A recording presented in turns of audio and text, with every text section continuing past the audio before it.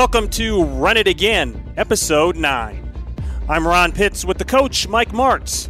Coming up, we'll discuss why quarterback Dak Prescott did a reverse field and did not sign the long-term contract the Cowboys offered him, and the challenge of COVID-19 and youth club sports. Don't forget to visit runitagainpodcast.com and make sure you hit that subscribe button. You're listening to a Benstown and McVay Media Podcast Network production. We'll be back after this message.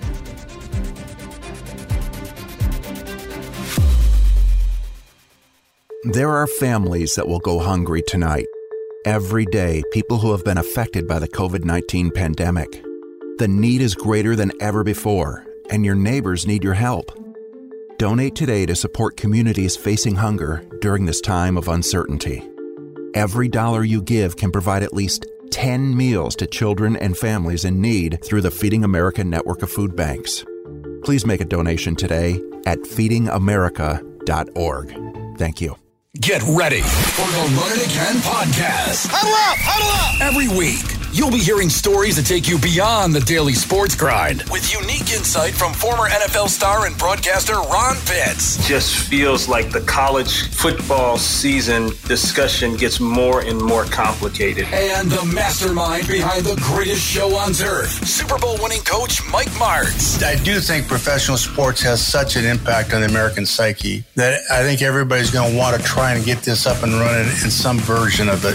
We'll connect you directly to the source and tell you what's really going on. The biggest issue is, and I think this is important, is they're not exposed to family either. Oh boy, that's going to be interesting. With conversations and tales from guys on the inside. So click the button to subscribe for free, and you'll get episodes sent straight to your phone every week. It's Run It Again.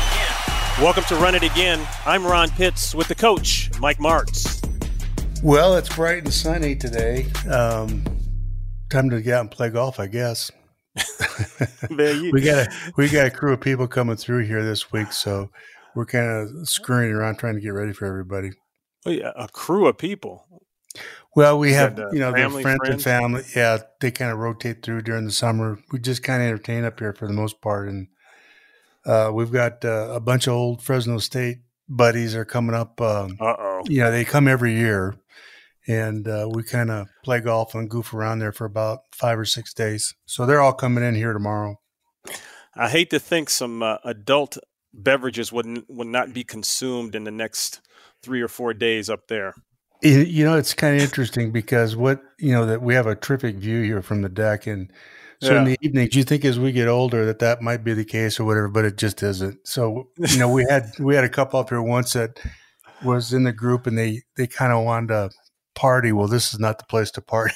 So we had to kind of get them straight. But anyway, it's kind of a rest and relaxation, just kind of hang out and, see each other once a year. So it's pretty cool. It's very laid back and, it's such a beautiful spot. It's just pretty incredible. Yeah. You got the truck up there? Well, I've got a couple trucks up here. I've got an old beater that I get firewood in. Then I have the truck that I have. Yeah. Man, I hope you're not trying to do a bunch of work now, because I know how you are.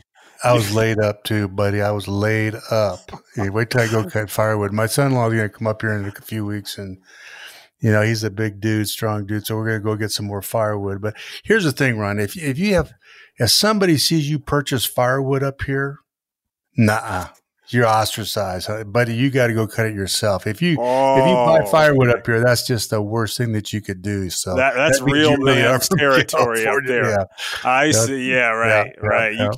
You can't do all that, man. That's no. You see some guy pulling up at your place and unloading firewood. People are just tisk. That's not going to work. I got to ask you, man. Would I be able to find a black barbershop up there? No, but I'll do it. I've never done it, but I'd be happy to try, Ron. Oh, man. Okay, I'll keep that in mind in case I get in a bind. Hey, I'm talented now. I'm a Renaissance man. I can handle it. You sure are. Oh, man. Well, we're going to have to get up there to see you. I know you've extended that invitation many a times. We made it up to Lake Coeur d'Alene. And that was beautiful, but that's a lot further north than you are, right? It is. It's the same kind of environment and just not as many people. That's probably kind of a jet set area up there. This is more of a laid back, it's a vacation destination for a lot of people in Boise in the Northwest, both in the winter and the summertime. So we kind of found a place by accident, but it's been cool. Yeah. I should mention our listeners, that's up in Idaho. So I refer to that as God's country.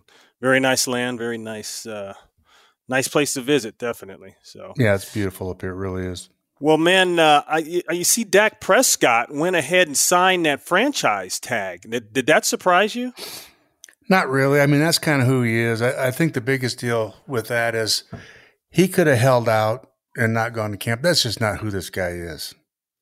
You know, he wants to be there. He wants to get a deal done. I guess his agent, Todd France, I think a year ago, a little history of this deal, they really should have got a deal done with him. And because the Cowboys went on and signed other guys, they kind of put him on the back burner, taking advantage of kind of his personality and his willingness to acquiesce and just kind of, you know, having faith that they'll do the right thing. Well, they kept, you know, putting this thing off, and then it's gotten a little contentious. So it didn't surprise me, no, because I know he wants to be there and he wants to learn the new system and get into camp and do all. He doesn't want all that. So that part of it doesn't surprise me. I still think they can get a deal done before the 15th of July. Yeah, that's right. So now it's roughly $31 million. It's a 1-year deal. And you alluded to this pretty much. It keeps him from holding out. Not that he is that type of guy, not that he wants to. Yeah, no, he would never do that, right? Right. Well, he's okay. So in a sense, he's delivered a message to the team. Listen, I know we have a negotiation here. I get it. I know how important it is, but I want to be a part of the team. I want to move forward. I want to make football first, and then the money's important, but let's get the business end of it taken care of while I'm playing football. Is that right? Yeah, and I think really they probably will get it done before July 15th. The biggest stickler here is I think they have agreed on the money. I think they're looking at about 106 million guaranteed and about 35 mil a year. So that 35 mil a year thing against really it's more, a little bit more than the cap count now on the franchise tag. So the franchise tag doesn't hurt them at all by signing into that. You know, the biggest stickler here is the Cowboys want him. They started off at 7. He wanted 3-year terms. The longer the contract is better for the Cowboys because the money gets amortized. Right. So a 7-year contract is way, way better than a 3 or 4 year deal because, you know, all that money that's out there in the signing bonus can be spread out. And so the cap count each year is less, which allows them to do other things with money too. So now that's the biggest issue right now. He wants 4. They're at 5 years. I think they'll probably acquiesce and give in to him and do a 4-year deal. Why does he want 4 years instead of 5? I think he is that good. And I think what he sees in 4 years is, you know, he gives him more flexibility. And really after 3 years, he'll start redoing his contract again, you know, at least negotiating with it. But the biggest mistake the Cowboys made, Ron, was not getting this thing done a year ago. You know, when they had the chance to, and then they just went on and, you know, started doing other deals with guys, you know, to retain him and all that. But they didn't make him a real big priority. And I think they kind of assumed that he just kind of go along. I don't know that, but I just got that feeling. And now they're in this spot. I think the money part of it's probably done. Now it's just a question of, do they want to do this over 4 years or 5? Well, were the Cowboys being arrogant about it from an administrative standpoint? They figured. No, I don't know that it's arrogance as much as it is. They just kind of took him for granted, to be honest with you. If you know Dak at all, if you've been around him, one of the nicest people, engaging, and he is a team guy to the hilt. You know, I mean, he is what you want. Just a real good guy, and is going to always try to do things and help. And they just kind of felt, I think, that they could probably get this thing done. And some of it has to do with the agent too. They probably, Todd France, I don't know him, but they may have felt like in the past, and their dealings with him have been probably pretty easy. And they just felt, well, we'll get this done. You know, I just think they took him for granted, to be honest with you. Right, right. Does this bite them in the keister next year if he has a great year and let's say they win this thing? Could this now? They in essence could have to spend more money.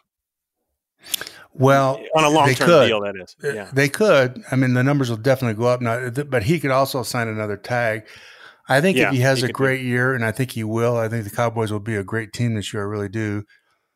I think during the course of the season, perhaps something will get done. They'll at least agree to it, and then when the season's over with, they can structure it and put it together. But I don't think this thing is going to get to that point. I really believe by July 15th they'll get something done. You've seen a lot of great quarterbacks in your day. Does he have what it takes to win it all? Most definitely, he does. Yes, he's done some things under duress that are really unusual that just only the great ones can do. Being in the meeting rooms with him and watching and listening. He is a footballaholic. He loves what he does. He's a relentless guy in terms of preparation. He wants to do it exactly the way you want to do it. He's a team guy. He has just a very engaging personality. He's a leader. I mean, he has all those things. He has unique ability as a passer. He can defeat a pass rush with his legs if he has to. He's all in. He's got all the ability. He's a quick read and react guy. I don't see any nicks on the guy, to be honest with you. I don't see any flaws. And I think they just kind of assumed that they could sign him because he is an all-in guy. I don't think they ever saw him playing in another place. So to answer your question in a long-winded fashion, he has the ability and the potential to deserve this kind of a contract. Yeah, I had a chance to meet him a few years ago. Oh, you did? He was out here in California, throwing, like guys will do in the off season. They'll bounce around the country and then have these impromptu workouts. And it was at a junior college over here. And, he recruited some of the local players to run some routes for him. And, for a junior college receiver, man, that's just like a dream come true. All of a sudden you're catching passes from Dak Prescott on the field on a Friday afternoon in February or something. And afterward, I grabbed him. Understand? I'd never met Dak before this. And I said, Dak, you got to do me a favor. Would you please take a picture with a couple of these kids you threw with? They're afraid to ask you, that whole star thing. And I can't let you walk out of here. If you tell me no, then I'll say it's no, but I got to at least ask you for them. And he not only took pictures with every receiver and some other guys, he sat and talked with them. I mean, he went the extra mile. And like you said, Mike, it was authentic. It was organic. It was real. It wasn't, a great media opportunity for him because there was no media there. But that just speaks volumes to what you're saying about this young man. I wish him the best. I hope they get it worked out. If you've met him and been around him, it's impossible not to like this guy.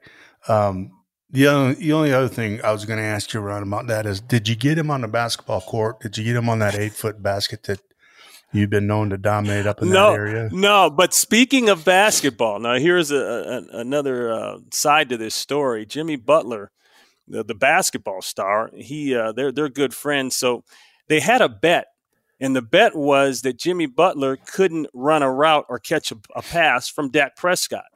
So now Dak is back there throwing. I mean, they're throwing sixes. They're throwing. They're trying to run 7 routes, but a lot of the basketball players didn't even know what that was. But so he's letting it go, right? Yeah. So I look up and I'm watching Jimmy Butler run. Let me tell you what, moves well. I mean, as you would expect from a lot of NBA players, they move well in space, and he was fluid and he caught the ball well. So I look up and Butler's walking off the field, jogging back into the locker room. I said, where are you going, bro? He said, I just got to get another glove going here. Man, this glove is bad. Well, what had happened is Dak had broke his finger. Yeah. He threw him a hot one in there, popped his finger. Yeah. And he didn't want to tell anybody. No. Oh, man. But Ron, from being around guys and catching balls from some of those quarterbacks that even with gloves, you can tear your skin with the way that ball comes in and pop a finger so easily. Yeah, pretty common. Yeah, Donald Driver used to count the fingers. He'd hold up a hand and say, let me see, he's broke this one, that one. Talking about Brett Favre. Yeah. Because he was a hard thrower. I mean, there's some guys. Who was one of the hardest throwers you've ever seen or coached?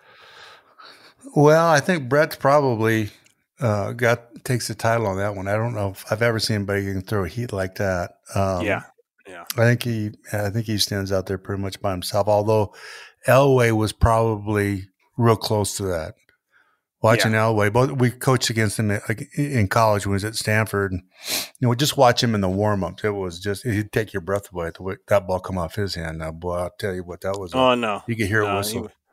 You can hear that ball whistle. A lot of people don't know that a football, if it's thrown right, it's got a whistle to it. Yeah, it definitely does, and you don't want to be in the other end of that. Unless they're paying you to do it pretty good. Yeah, exactly. So one of my highlights growing up in this NFL game was I'm at the Rams training camp at probably age 12, 13, and I'm catching for the quarterbacks as they're warming up. Now, you may have heard of these two quarterbacks. The first one is a guy named Pat Hayden, the former SC great, and the other one is a guy named Joe Namath. Now, I'm catching for Pat, so that means Joe Namath is throwing to me. And they're just warming it up, right? They're just stretching that rubber band out. But every minute, the ball's coming a little harder. And so by about 5 minutes later, it feels like full smoke. And to hear that ball whistle on the way in, and, I can't drop one. Now, my dad's a coach on the team, and all that stuff. I can't drop in. I can't look like a fool out here. So I'm pretty sure that was the beginning of stretching out my ligaments on my finger that led to permanent damage 40-some years later. But it's interesting that you said that about Joe Namath. When I was in high school, at the beginning of his career at the Jets, they came out to play the Chargers, and they worked out at Claremont High School, which is just not that far from my house. And so we went to watch him, and he was warming up, like you said. He had the gray sweats on with Jets on and all that. And they're just going to go through a light warm-up, and he stood flat-footed, toes forward, and just turned his shoulders and flipped it close to 70 yards. Just a torso turn, right? I never saw. So in his prime, I think you'd have to put him right up there. I don't think people realize the arm strength that he had. I mean, he could absolutely turn that thing loose. And that's the first time I ever really heard the ball whistle, was just watching him in practice, and hearing that ball come off his hand was something else. It's something else. Jeff George was a guy, and I Jeff obviously, played in the league quite a while. He had that kind of torso turn and he could let the ball go down by his waist, which I hated as a defensive back because, Mike, I couldn't see the ball. Couldn't come off his hand, yeah. Right. I like to see that ball. That's why I always laughed at college coaches that would teach the quarterback, then I put that ball up high by your ear. Yeah, hold it up there. As a safety, I'm like, a corner, I'm like, yeah, that's put it right there. So now I can see it and come, and I'm breaking. As soon as your hand comes off, your lead hand comes off, and I'm going. Yeah. But, that's he was one of those guys. He could just kind of twist and let that sucker go a long ways. He's such a big, strong guy, and he had that big cannon of arm. I don't know. I wasn't around him much. We played him once, and he has that great arm strength. But he's probably up there as well. But for my money, Favre, I think you're right. He's probably all-time rocket arm. Yep. Well, we'll speak more on this as the NFL season approaches. All right, Coach, we're going to take a quick break. We'll be back with more Run It Again after this message.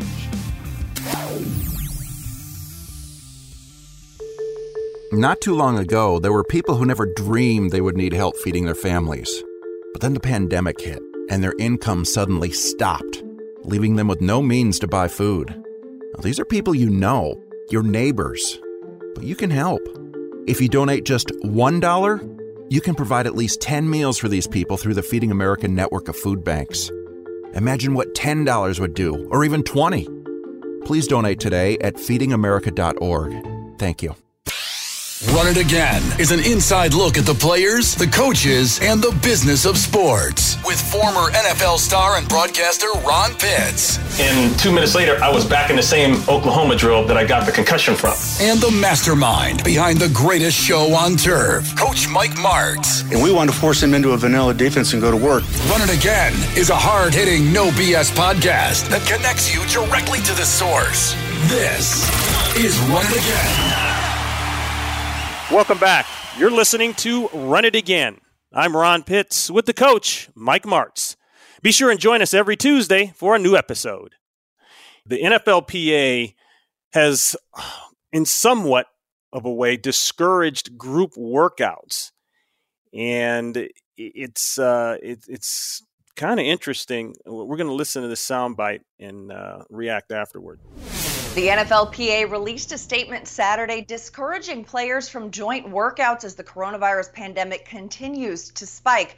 The statement read in part, quote, "In light of the increase in COVID-19 cases in certain states, no player should be engaged in practicing together in private workouts." Now, several NFL players on 8 different teams have tested positive for coronavirus in recent weeks. The statement goes on to state, quote, "We are working on the best mitigation procedures at team facilities for both training camp and the upcoming season, and believe that it is in the best interest of all players that we advise against any voluntary joint practices before training camp commences." Now, the NFL's 32 teams are currently scheduled to report to training camp at the end of July. That was Sports Illustrated's Madeline Burke.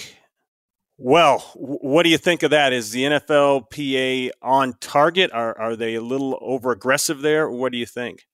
No, I think it's the right thing to do. First of all, you get guys working out together. When they leave that workout, you don't know the contact that they've had, where they've gone, and inadvertently, if there's 3 or 4 guys working out together, one guy could, destroy these other 3 guys for a few, weeks just with the being, picking it up there. So I think it's a good idea, because you can't control the environment around them from where they're leaving and coming into it. So I think by that estimation, I think it's probably right. If they were going back to the same place and staying there in a hotel, like potentially is going to happen in the league, then that's a different story. But here, you can't control those things off the workout, so I think it's a good idea. So now the NFL appears to be less optimistic that fans can attend games this coming season, and I think that's fueled by some of the outbreak increases in Florida, Texas, some of the states that began this whole virus thing with not a lot of action. But all of a sudden, things are picking up, in a negative sense, obviously, for them. So the league is maybe starting to get cold feet in terms of this fan thing. What do you think? Well, I think if you're the NFL and you look down in the future and look at the potential of what could happen of a full stadium, just one full stadium, not let alone 7 or 8 of them around the country, and the result of it, and what could potentially happen to this country because of attendance in those games, it's kind of scary because ultimately that means you're responsible for that. Like we refer back to that soccer game in northern Italy, 50,000 people broke out of there. And in essence, that's what spread it around Italy. So there's a liability here too. And I don't know that they've thought a whole lot about it, but it sounds to me with a second wave, depending on how big and how long that happens, they've got to understand the potential of disaster there for the country. Well, and if revenue drops because you're not going to have fans at the games, then that in turn can affect their bottom line. And we could see that manifest itself in the salary cap drop possibly in 2021. Well, I would think so. And I think really risk and revenue, what's more important, right? So the risk of really potentially having thousands of lives as opposed to the revenue loss. If I'm the NFL, you got to do the right thing, right? Yeah, no, well, you have to, and they can talk one way, but at the end of the day, you hit it on the head. Safety first, and they've got to do what they're supposed to do in that regard. Something you should know. Well, speaking of revenue, forget pro sports. The youth club sports are in jeopardy. It's a lot of kids now not able to play and sign up for the youth sports. And, a lot of people don't realize, Mike, that's a big time money business now. When you talk about club soccer, baseball, the Little League baseball systems, girls softball.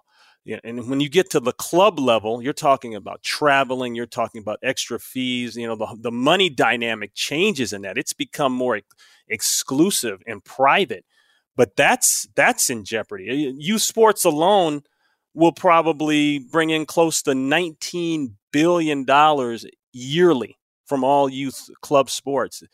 That's a lot of money when you compare that to the NFL hanging around $16 billion, NBA around $8 billion. That's staggering. It is. It's the leader by far in all the sports. So when you lose that, that $19 billion for the most part goes away. They're trying to, keep it alive with with all the different rules and the social distancing and cleaning the basketball and, all the different levels that they've set up to try to get this thing done. But, there's so many sports and so many coaches and so many venues that how do you police that or keep track of it? And some have more capability of doing those things than others. So it's gonna affect it how much. I think we're gonna have youth sports hopefully, but at what level and how much involvement will be, I don't know. Yeah, those numbers there provided by our Huge producer. Yeah, Roy Hamilton, and I want to thank him for that. He got that for us there. But now I go to the next level again. Okay, so what is the answer going to be? Football, youth sports from a football standpoint, youth football was starting to drop when the whole concussion thing really took speed in the NFL. Okay, and I remember a lot of parents, and maybe rightfully so, pulling their kid out, saying, "No, we're not going to play."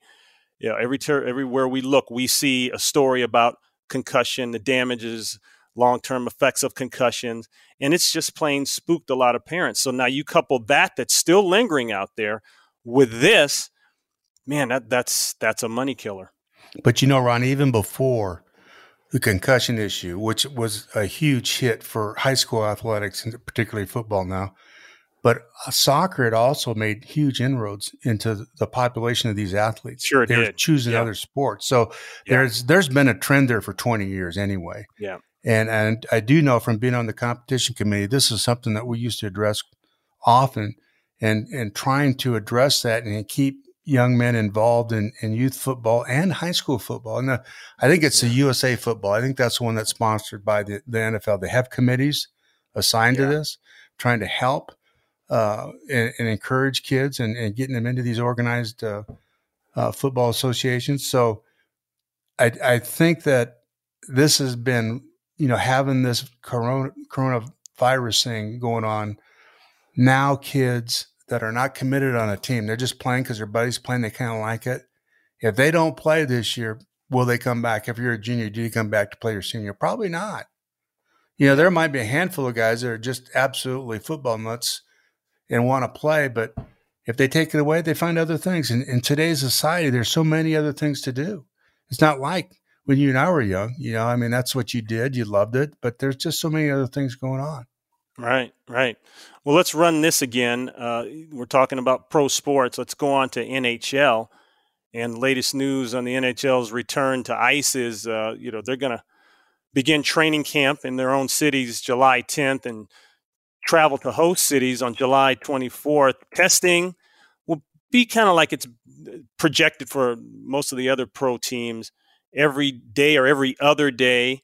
A total of 11 players have been tested positive, and they're looking at 6 cities to pick 2 of the 6 as hub cities, meaning cities that they will rotate playing every week between those 2 cities. NFL isn't doing that, but the NHL is going to go that route. Do you like that?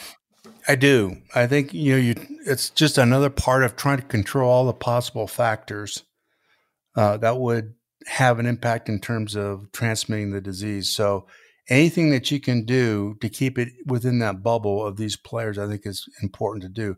I think with 24 teams potentially involved with this, you can isolate it. You get into a routine with it. The NFL, I don't know why they wouldn't do it other than the venue situation, right? I was going to ask you that. Why wouldn't they do it? Is it too many teams? Well, but think about this. They're still hanging on to the thought that they can fill those stadiums. Yeah. And, so if they had written that off to the point, Ron, where, look, we're not going to have fans at the game or we're going to limit that, then they would have access to other venues. Well, they got these big, look at Vegas, right? Dallas, all these big, beautiful stadiums that are going to sit empty then, and they didn't. Right. So they're hanging on to that. If in the end it gets to the point where fans can't be there or diminish part of it, then maybe something like that would have been possible. But I think from the very beginning, they were going to hang on to the fact that there's going to be people at the games. It would work for the NFL if there were no fans. Then it doesn't make any difference where you play, really. It doesn't, right. And hockey is going to jump right into the playoffs. 24 teams going right into the playoffs. And they're going to pick 2 cities as hub cities, meaning they will play their games, all of their playoff games, between those 2 cities only. Now, they've got 6 on the board to pick from: Chicago, Edmonton, Las Vegas, Los Angeles, Toronto, and Vancouver. So 2 out of those 6 are going to be the hub cities that will host the playoffs. That's going to be pretty interesting. So, Ron, by doing that, they have a system. They use the same hotels, same planes. Right. Everything will be the same. And so there's a system that they'll put into place, and there's no variables, right? You have the same, there's a consistency to what they're using in terms of, the travel and the hotels and all that sort of thing. They can control it. Yeah. I think the NFL, they're in love with their facilities. They spend a lot on the facilities, and I know there's a difference between a hockey arena and an NFL stadium, but I don't feel like the NFL owners are that eager to close up that building and rotate somewhere else. I don't know. No, but that would be the last thing before you go to not playing at all, I think. You know what I mean? Yeah. So, and they would have had to decide this a long time ago, in order to be able to make it effective and put it in action. And I think hockey is different, because I guess probably the number of games that they play and they travel so much anyway that, I think the NFL with the few games that they have, it's just important that, the identity, there's an identity there for them. Yeah. Strange times getting stranger, man. What's next? What's going to happen now? Don't say that. Oh, boy. We're halfway through the year, Ron. Oh, my gosh. I don't know if people are excited about football coming back or all sports coming back, or are they more nervous about sports coming back? Or are they like me? I don't know what to expect. Because then as soon as I see a plan in place, then I hear a guy come out, someone like Fauci or Fauci, or say, well, be careful. There still could be a mid-season outbreak, and this thing could a second wave come in. They keep talking about that second wave. Then what? Well, there's such an inconsistency in terms of the virus itself. Well, you can get it through contact. Well, no, not really. It's an aerosol, and you can't get it. You're going to protect people with a mask, but it doesn't protect you from getting, there's so many different things that keep coming up. It frustrates everybody. And then the media constantly keeps this in your face. You can't turn a news program on without seeing it every day. And there's always something different, something new, and you don't know half the time what to believe. Some of it's accurate, some of it's not. Hey, that's the key, Mike. You don't know what to believe. Yeah, and I think it scares everybody. It scares me. You don't know whether this is true or not. So the truth in there's someplace, but it's hard to find. Yeah. What's the situation like up there in Idaho as far as outbreaks? Well, I think it's been pretty level up here. I actually went through the hospital yesterday. I was driving by, so I stopped in. I said, how do you get tested around here? And they said, well, you have to have symptoms and, call in. They gave me the number and all that kind of thing. And I'm not going to get tested. I'm fine and all that. But I just wanted to know, kind of what was going on in such a small town like this. And they're on it, and everybody up here, for the most part, if you go indoors, like the hardware store, you've got a mask on. And everybody's good about that. But once you get outside, the fresh air and all that, the mask comes off. But pretty hard to water ski with that mask on, Not that I'd be like pulling a cannonball through the water, So you never see my big old fat rear end on water skiing, but pulling a cannonball through the water. That's just not going to work. I would pay for that visual, actually. That's not as ugly, Ron. It's ugly. It's ugly. It would be ugly. Oh my gosh! You see, now I did water ski at one time. I water skied maybe 3 times in my life, and it was a painful event. That was it. It was a painful event. Huh? Painful, yeah. Okay. Well, hitting the water was painful because the guys that were pulling the boat thought that was going to be fun to get you thrown in that big arc out there, and right. You hit a little deal, and you go, and that hit was the wake, and then you got to do those flips and all that stuff you see on that like Destroyed in Seconds type. I looked like a comedy act. I ended up with about 2 gallons of water inside of me, just instant splash. That's what they called me after that splash. Splash. But you say the golfing's okay, right? You're still golfing. Unbelievable courses up here. And I really enjoy playing golf, and it's that people come up here to golf. There's only 2 or 3 courses up here, but they're great courses and a lot of fun to play. And just the scenery of the mountains and whatnot. You're playing, there's deer, elk, wandering around. We've played a number of times with elk out on the course, so which is unusual because they're skitterish. They don't, they're not where you can usually see them easily. So that's it. It is a postcard up here. No, it absolutely is. I'll tell you this. This was a couple of years ago when we were on vacation up there in Coeur d'Alene. They've got the floating green on that golf course. Oh yeah, a green out. I can't remember which one it is, but it's in the middle of the lake, and it's a par 3, but it's surrounded by lake. And my son and I are golfing, and I'll be damned if he doesn't par that thing. I think he was like 13, 14 years old at the time. Yep. And we're still golfing, and that's fun, man. So. It is something to be able to play with your kids. The first time you start playing with them. My oldest son, he used to go to the golf course with me to hit balls, and he picked it up. He had a passion for it. So when he was 13, 14, he was playing. He'd walk over after school and play. So he became kind of bit by the bug, Not too long after that, he could beat me easily. And not that I was a good golfer, but, I was a lot younger and thinner, and I could actually see the ball without bending over, So here – he plays when he's about 16, 17 years old, and here he is on the tee box, right? So my first question to him is, that's kind of interesting, your stance. What are you talking about? Aren't you standing kind of far from the ball? Right away it started. Yeah. And then do you breathe in at the top of your swing or at the bottom? Right away he starts thinking about it. So it took him about 2 years before he figured out, because he would always just absolutely fall apart. You let him start off a little bit and get his momentum. He's beating pops after the 3rd or 4th hole easily, and then all of a sudden the wheels come off that wagon, buddy. Boy, I'm never going to let you do that to me again. Yeah, it sounds like my dad. That's the stuff he used to do. Yep, start talking to you, just slowly get in your head. Yeah, man. Well, no, you're fishing, aren't you? You do some fishing, don't you? A little bit. The fishing up here, the trout fishing is ridiculously good. The river, the fly fishing. If you're a fly fisherman out in the lake, I don't fish a lot, and I like catching fish. I don't like fishing so much. So, I go in the mornings, or I have a little spot over in the river where I've never not caught fish. So when the bug bites, we kind of go over there and throw a line in. Yeah. Well, where was he at? Arizona? Tobin. Did you ever know him, Tobin? I can't remember his. I didn't know. I met him. I knew him professionally just a little bit. Yeah. Yeah. He was a big time fly fisherman. He used to talk about going up in those parts fishing all the time. Whenever we'd be in our production meetings, it seemed like he would begin and end the production meeting talking about fishing. Well, Jeff Fisher used to come through here all the time. Same thing. He and his son, they would actually pack through here and sleep on the river, and they would go for weeks at a time, just kind of roughing it completely. I mean, they were real fly fishermen, so to speak. Wow. Yeah.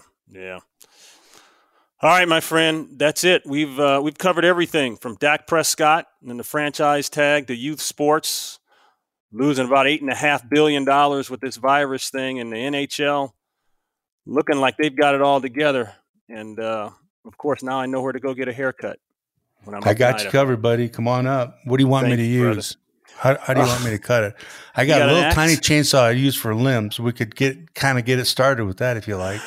I don't have many limbs up there anymore, so you don't really need to sharpen the blade. Okay. And get a bowl. That might work too. All right, I can do that. Yeah, I know you can, man. It's going to have to be a small bowl. I've seen the size of your head. That's the little thing that you got going. They'll have to use a cereal bowl for it. That's right. That's exactly. It's going to be a short haircut. The boys tease me every time we go get a haircut. So they time me. I think I'm about 3.5 minutes on these haircuts these days. They need to give you some money back. Yeah. Oh, man. All right, Mike. You enjoy up there. You guys have a great time. I know you are, but enjoy. Thanks, Ron. Always good talking to you. Now, don't forget to visit runitagainpodcast.com and make sure you hit that subscribe button. I'm Ron Pitts with the coach, Mike Martz, and we hope you enjoyed our show. Be sure and join us next Tuesday for a new episode as we examine our dossier of this season's NFL rookie quarterbacks. Remember, we're just two old pros trying to make you think a little. Be safe, everyone. Run It Again with Ron Pitts and Coach Mike Martz, a Benstown and McVeigh Media Podcast Network's production. Executive produced by Roy Hamilton, producer Ted Woods, and technical engineer is Kevin Horton. You can follow us on Facebook and Instagram by searching @Run It Again Podcast.